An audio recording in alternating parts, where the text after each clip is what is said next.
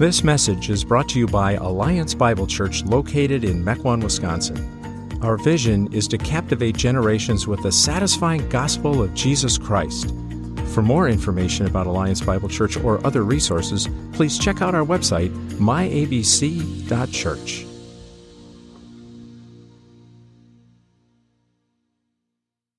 You know, when Pastor Brian approached me about coming on staff here at ABC, he assured me that I wouldn't be required to fill the pulpit. He worked with me at another church, and he knew very well my strengths, but he also knew the things that I wasn't as good at. And besides, he already had two very capable preachers here on staff in the rotation, except one of them has gone now to plant a church. And so I'm pretty sure that it was desperation that Pastor Brian called me up from fourth string bench to preach today. Well, so thank you in advance for your grace as we look at the topic of worship. Worship's a really broad topic, and there's a lot of things that can be said about it, but I'm just going to address three questions. One, what is worship? Two, what is the kind of worshiper that God seeks? And three, how do we become the kind of worshiper that God seeks? We're going to spend most of our time on the third question, but first we'll address the first two quickly. So what is worship? There are many definitions, but simply put, worship is attributing great worth or honor to someone or something. We're all worshipers. We all attribute great worth or honor to someone or something. We were created that way. It's in the very nature of our being. The question is, of course, who or what do we worship? What is it that you worship? What is it that you value the most? What do you attribute great worth and honor to? What would people who know you say what you worship? I would like to submit that whatever consumes our thoughts and our affections is what we effectively or functionally worship. Tim Keller writes, "The true God of your heart is what your thoughts effortlessly go to when there's nothing else demanding your attention." What occupies your mind when you have nothing else to think about? Well, the answer to this is an indicator of what or who we worship. Keller would say that this is the God of our hearts. So according to this definition, we ask ourselves, what is the object of my worship? Is it God, or could it be something else? Could it be work? Could it be reputation? Could it be achievement? Could it be our family? Could it be entertainment? Are you the kind of worshiper that God is seeking? Which leads us to the second question, what is the kind of worshiper that God seeks? In Exodus 20, the very first commandment, which sets up all the other commandments, God says to us, "You shall have no other gods before me." And then when Jesus was in the wilderness being tempted by the devil, what does he say to him? "Away from me, Satan, for it is written, worship the Lord God and serve him only." So what is the kind of worshiper that God seeks? It's the worshiper that elevates God above all else. A worshiper who pursues God as the number one priority of his or her life. Is that the kind of worshiper you are? Is that the kind of worshiper I am? We need to be regularly asking ourselves these questions. Is the Lord the object of my affections? Is he the greatest object of my affection? Is he the most important thing in my life? Is he where my thoughts turn effortlessly when there's nothing else demanding my attention? Jesus said the greatest commandment is to love the Lord your God with all your heart, with all your soul, with all your mind, and with all your strength. In other words, we're instructed to worship God alone. He is of highest worth. Bob Kauflin writes, "Each of us has a battle raging within us over what we love most, God or something else. Whenever we love and serve anything in place of God, we're engaging in idolatry. We love our idols because we think they'll provide the joy that comes from God alone. We think having them will truly satisfy us. And most of us has discovered when we have pursued them, they don't satisfy. It's easy to let other things take the important place that God should have in our lives. That is one of the reasons we gather here each week. We're a people that are prone to wander, aren't we? We're quick to shake our heads at the Israelites' idolatry and their constant disobedience, but we're not all that different, are we? We need to repeatedly stop and remember who God is, what He's done for us, and ensure that He alone is the focus of our worship. Worship is a full life response to God and who He is. It should affect the way we live our lives. So let's move to the third question. How do we become the kind of worshiper that God is seeking? Well, I'm here at church, you might say. Surely God is happy I'm here to worship. Well, yes, we can all attend worship without worshiping. I know I have. I grew up in a home where both of my parents were professing and practicing Christ followers. We were in a Bible-believing church every Sunday morning, every Sunday night, every Wednesday night. And even when we were on vacation, we were in a Bible-believing church. It was important to my parents. I was around the truth. I was singing the truth about our God, but I had not really taken hold of the truth. Scared of the prospect of hell, I asked Jesus into my heart, but my view of God was someone who was out to get me if I disobeyed. Consequently, my personal worship, my devotional time, was more about trying to appease God rather than pursuing someone with whom I wanted to have a relationship with. My corporate worship experiences were more about music than they were about worship or a heartfelt expression of praise. You remember hymnals? We used to have those in those days. And I would make it a music exercise by singing the melody on the first verse, singing the tenor part on the second verse, the alto part on the third. You get my point. I rarely internalized what I was singing, though. I was more concerned about making music than I was about aligning my heart with the lyrics to worship our God. This was an issue with the Pharisees, and Jesus called them out on it. He said, Well did Isaiah prophesy of you hypocrites. As it is written, this people honors me with their lips, but their heart is far from me. In vain do they worship me. You see, God is far more interested in our hearts than He is in our religious actions.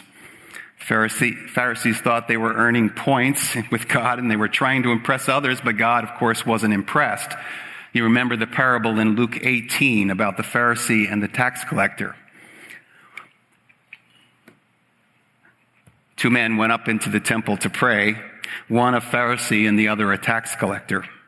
The Pharisee, standing by himself, prayed thus, God, I thank you that I'm not like the other men, extortioners, unjust, adulterers, or even like this tax collector. I fast twice a week. I give tithes of all that I get. And then in sharp contrast, the tax collector, standing far off, would not even lift up his eyes to heaven, but he beat his breast, saying, God, be merciful to me, a sinner. I tell you, this man went down to his house justified rather than the other. For everyone who exalts himself will be humbled, and one who humbles himself will be exalted. The first step in becoming the kind of worshiper that God is seeking is to come to Him in humility, to recognize our great need for Him. We come not to impress Him, but to be impressed by Him. One of the more familiar passages on worship is in John 4, when Jesus meets the Samaritan woman at the well. And He says to her, the hour is coming and is now here when the true worshipers will worship the Father in spirit and truth. For the Father is seeking such people to worship Him. God is spirit, and those who worship Him worship in spirit and in truth. This is the way God wants us to worship Him today. He's seeking for worshipers who will worship Him in truth, with our intellects, with our knowledge about who He is and what He has done, and in spirit, with our whole hearts, with emotion. Not one without the other, but both. We need to know the truth about God and pursue the truth about God until it begins to affect and impact our hearts. John Piper writes, "Truth without emotion produces dead orthodoxy and a church full of artificial admirers. On the other hand, emotion without truth produces empty frenzy and cultivates shallow people who refuse the discipline of rigorous thought.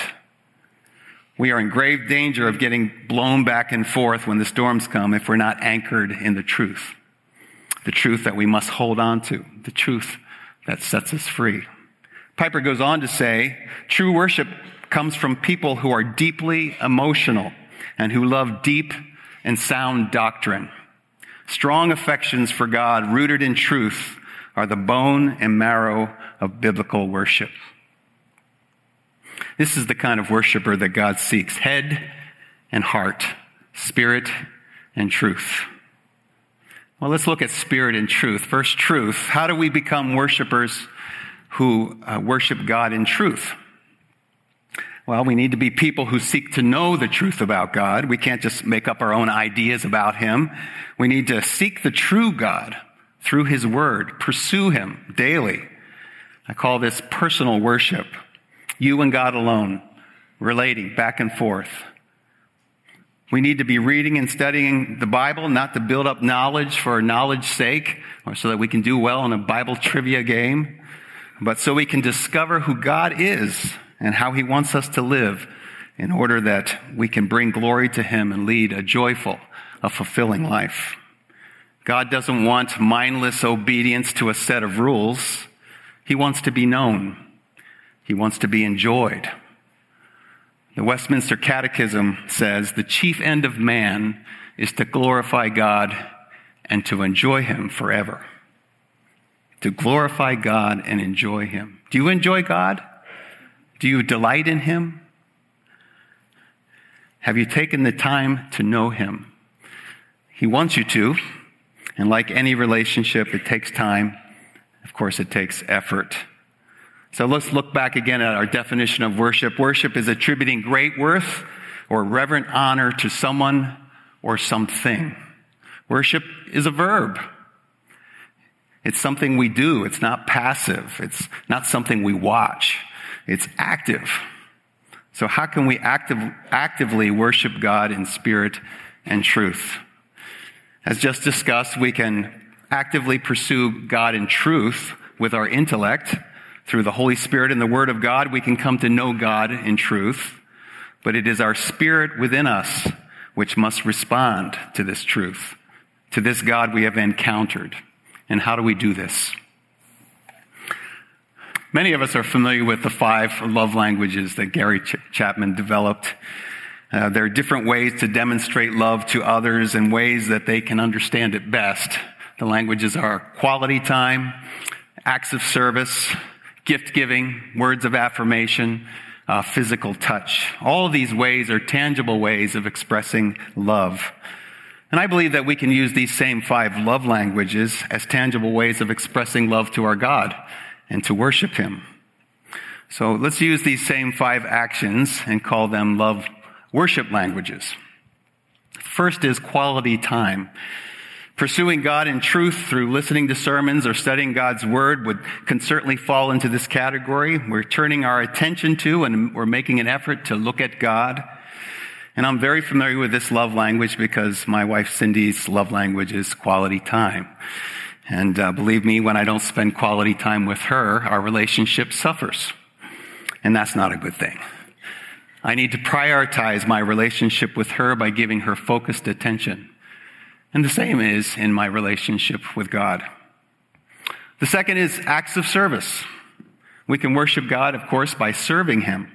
What are some things that you do to serve the people that you love? I bet it's something you think that will please them.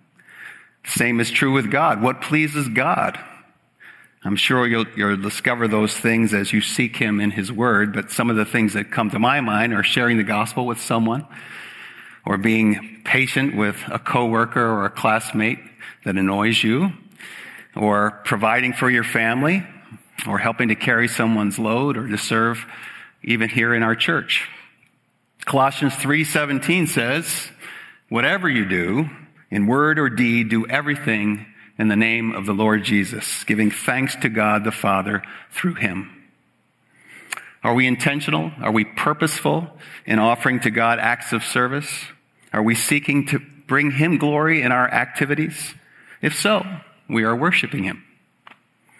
The third love language we'll talk about is gift giving. And those of you who have loved ones whose love language is gift giving know that this usually means, but not always, spending money.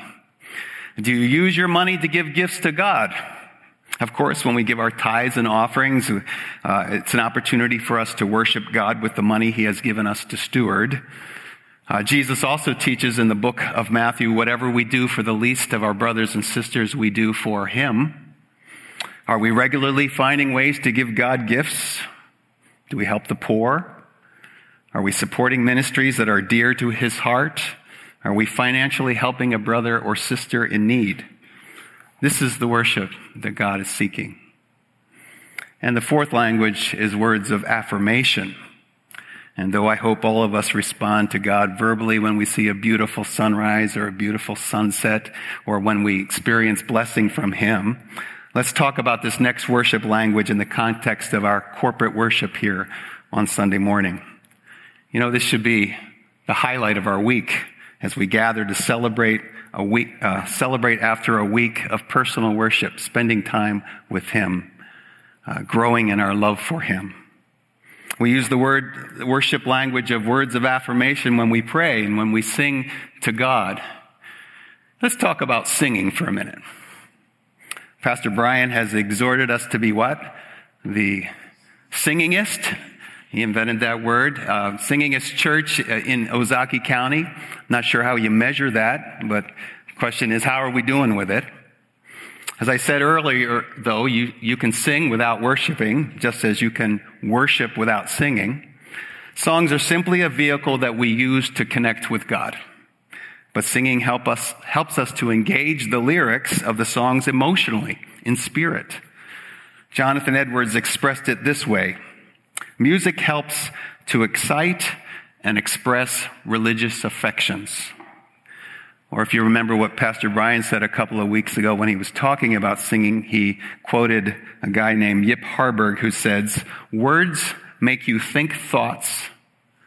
Music makes you feel a feeling. But a song makes you feel a thought." I had to think about that for a while, so I slowed down a little bit so you can hear it. Is singing the only way to worship God? No. But I believe singing is the best way to worship God together when we gather here on Sunday. We lift up our voices and we attribute great worth and honor to our God, and we get to do it together. But if I don't like singing, you may ask, singing's not my thing. Well, can't we all have our personal preference in how we want to worship? Well, I'd have to say, do you know that God commands us to sing? And do you know that he instructs us also to sing together? There's good biblical reason that our pastor wants us to sing. Psalm 149:1 says, "Praise the Lord, sing to the Lord a new song, his praise in the assembly of his faithful people." Over and over, Scripture tells us to sing to God, especially in the Psalms. We can't and we shouldn't pick and choose what we want to obey in the Bible. You say you can't sing? Well, Scripture says, make a joyful noise. Sometimes, when I'm in a congregation in another place, I'll hear someone singing with all of their heart to God, and perhaps it doesn't sound very good. But I'm so blessed because they know the object of their worship is God himself. And God is not looking at the outward appearance. He's not listening to the quality of the voice. He is looking at the heart. And so when I hear someone like that, I may not want them to sing in the choir, but I love the fact that they're going for it and that they just want to give God all the glory that they can. Of course, it's not just the Psalms that tell us to sing, but in the New Testament as well. Colossians 3:16 says, "Let the word of Christ dwell in you richly, teaching and admonishing one another in all wisdom, truth, singing psalms and hymns and spiritual songs, spirit, with thankfulness and your hearts to God. Okay, what if I don't feel like singing? Well, I get it sometimes. I don't feel like singing. Sometimes I have to lead the singing, and I don't feel like it. Maybe you've had a bad week. Maybe you've had a stressful morning. Maybe you haven't spent a whole lot of time in pursuing your God during the week. You're discouraged. You could be going through some difficult circumstances. You know that you should be here, but the truth is you're struggling.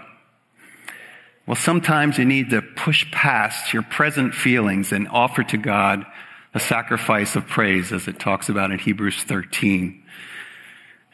Open up your mouth and sing. You might just discover that singing might be the best way to start feeling like it. I love this quote from C.S. Lewis when he says, "Though natural likings should normally be encouraged, it would be quite wrong to think that the way to become charitable is to sit trying to manufacture affectionate feelings. The rule for all of us is perfectly simple. Do not waste time bothering whether you love your neighbor. Act as if you did. As soon as we do this, we find one of the great secrets. When you're behaving as if you love someone, you will presently come to love him." I'm not suggesting we fake worshiping here, but I do believe that we can still begin to worship authentically even if we don't feel like it. It may take a little while for our hearts to catch up, but we can still pursue God in worship. Cindy and I have been married for 38 years, and sometimes Cindy finds herself in a place where she isn't feeling a whole lot of love toward me. I have no idea why. And nevertheless, sometimes when she's not happy with me, she sets out to make me an apple pie because she knows I love pie, any pie. And pies take a lot of time and effort to make and bake. There's no store-bought crusts in her kitchen. She really doesn't like doing it, but she tells me as she continues to make this sacrifice of love toward me, her heart begins to soften and she starts getting those love feelings back. You know, I'm a blessed man who has a dear wife who loves me even when I'm unlovable. As you live out acts of love toward others, your heart soon begins to follow. The same is true with singing. Singing can bend your soul to God, and when you do, you might just start feeling like it. And who knows? Your sacrificial singing might just be the encouragement that some around you, as they listen, as they hear, as they see you, they need just to begin opening up their heart. We do really impact one another when we gather together by singing or not singing. Final worship language we talk about is physical touch, and obviously we can't physically touch God, but we can engage our bodies in worship. In fact, many of the words which are translated worship in both the Greek and the Hebrew contain the idea of bodily movement. Scripture gives many different examples of how we can physically express our love and worship to God. We just talked about singing, but other expressions include dancing, shouting, clapping, lifting of hands, kneeling, bowing, standing in awe, playing instruments. If you've never knelt before God or lifted your hands in worship and to surrender to God, I encourage you to experiment with these very biblical actions. Sometimes when you're finding it difficult to worship God, simply kneeling before Him or lifting your hands in surrender can act as a stimulus to opening up your heart. So those are the 5 worship languages. Maybe you can use them in your expression of worship to God as you seek to worship Him in spirit and truth. I'm going to close with a personal story. I told you earlier that my upbringing and my receiving the eternal life at an early age. Though through my growing up years, I led a fairly moral lifestyle, mainly because of my fear of God, but I had not completely surrendered to Him. I was always afraid if I did, He might make me become a missionary or a pastor or something. Well, this angst all came to a head in my freshman year of college as I was considering my faith and was wondering about my future. I had learned over the years that God was good. He was perfect in all of His ways, that He was trustworthy. I'd sung "Great is Thy faithfulness" many, many hundreds of times, I'm sure. But I was holding back from God, saying to God, "I will do whatever you want me to do." I will trust you completely with my life. I will obey you no matter what. At that time, the worst thing that I could imagine was if I completely surrendered to God, he would make me a missionary in Africa. And nonetheless, though, one night in my dorm, I said to God and I prayed, Lord, I no longer want to fight you. From here on out, I trust you completely with my life. Whatever you want me to do, I'll do it, even if it means becoming a missionary to Africa. And a weight was lifted off me that night, and I believe that decision was pivotal in my life to become the kind of worshiper that our God seeks. Well, friends, it's been over 40 years since I prayed that prayer, and as you can see, God did have a different plan for me, one that I had never even considered. And it was a few years ago I did get a chance to go to Africa, and it really wasn't that bad. So what's your story? We all have a story. What are you holding back on? Maybe you've never trusted in God alone as your Savior. You haven't discovered the truth that can set you free. Or maybe you have professed Christ as your Savior, but you're holding back on fully surrendering to Him. The key is knowing and believing that you are fully known by God. And Psalm 139 makes that really clear. He knows us very well. Knowing that you are fully known by God and that you are fully loved by God, not as you should be, because none of us are as we should be, but as you are. If you really believe that, then what our response should be? What could it be but to worship Him? We respond in worship. We worship Him personally. We worship Him in the way that we live our lives as a lifestyle. We worship Him corporately together. True worship, spirit and truth. This is the worship that our God is seeking from us. Let's pray.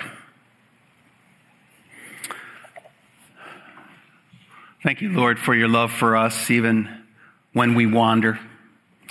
Thank you for gently calling us back. Thank you for drawing us to yourself and helping us to see again and remember that only in you can our souls be truly satisfied. I pray, God, that we would grow in our quality time with you, that we would make that a priority in our personal worship. I pray that we would, in every act of service that we would do it all for the glory of you. I pray we would continually give to you. You've been so generous with us. And I pray, Lord, that as we gather together here on Sunday morning and other times that we would lift up our voices to you. Lord, that we would honor you with our lips and we would honor you with our hearts. Help us, God, to be the kind of worshiper that you are seeking. And I pray this in the name of our Savior Jesus. Amen.